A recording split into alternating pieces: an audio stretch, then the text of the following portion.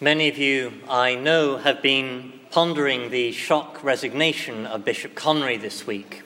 And I'd like to address some of the things that different people have said to me, because I think you deserve to have more than just an awkward silence from the pulpit when things like this are in the headlines.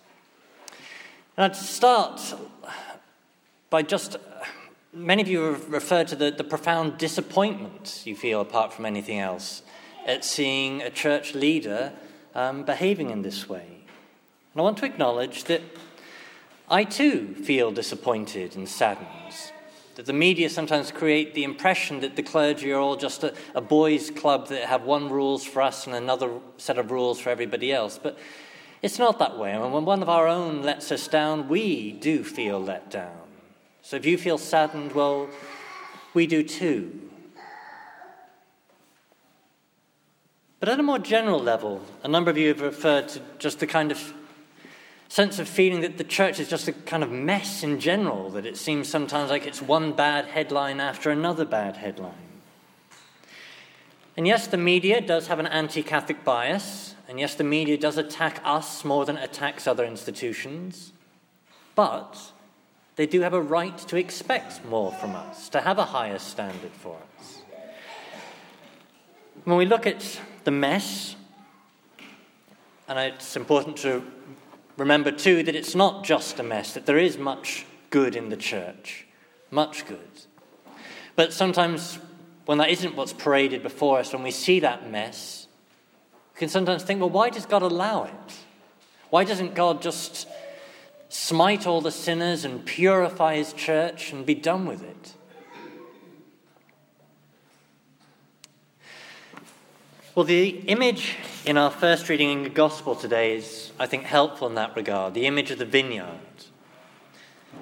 The vineyard is an image of the church, and the vineyard is expected to produce fruit, that we are expected to produce fruit. And yet the sad reality is, so often we don't. If we ask the question of ourselves, well, how many of us would be left here if God were to purify his church so that there was only the choicest fruit left, only the super saints?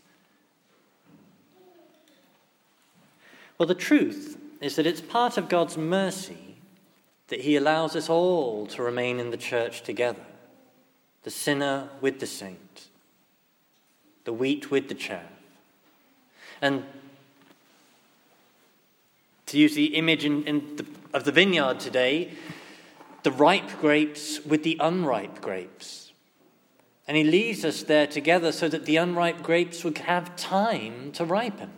He's patient with us, that we might become something more than we are now. And yes, as the gospel parable is very clear, he does expect fruits, and there will be a judgment. And he does threaten to take away that special vineyard status if we don't produce fruits. But nonetheless, in this moment of time, we are in this season when the Lord's patience is what we experience. And that patience includes leaving the wheat and the chaff in the church together.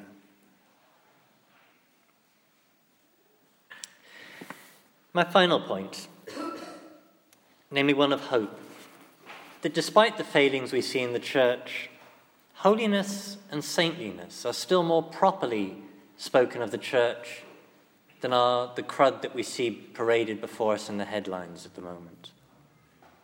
That the church, to use the image of this gospel, the church does produce ripe, choice, sweet, beautiful grapes. We do have the saints. We do have in our own time people doing wonderful deeds. And that it's proper to the church. And proper to the church not by a power in us, of us, but from the Lord. That if we are the Lord's vineyard, if we are grafted onto him, the true vine, we have his supernatural grace within us, enabling us to do what we can't do alone. To keep the promises that we make, to be faithful unto marriage, to live the beauty and dignity of the life that he calls us to. And so although we do see examples of those who fail, and we do see examples of those who struggle, it's nonetheless also true, more properly true, that we see examples of those who succeed.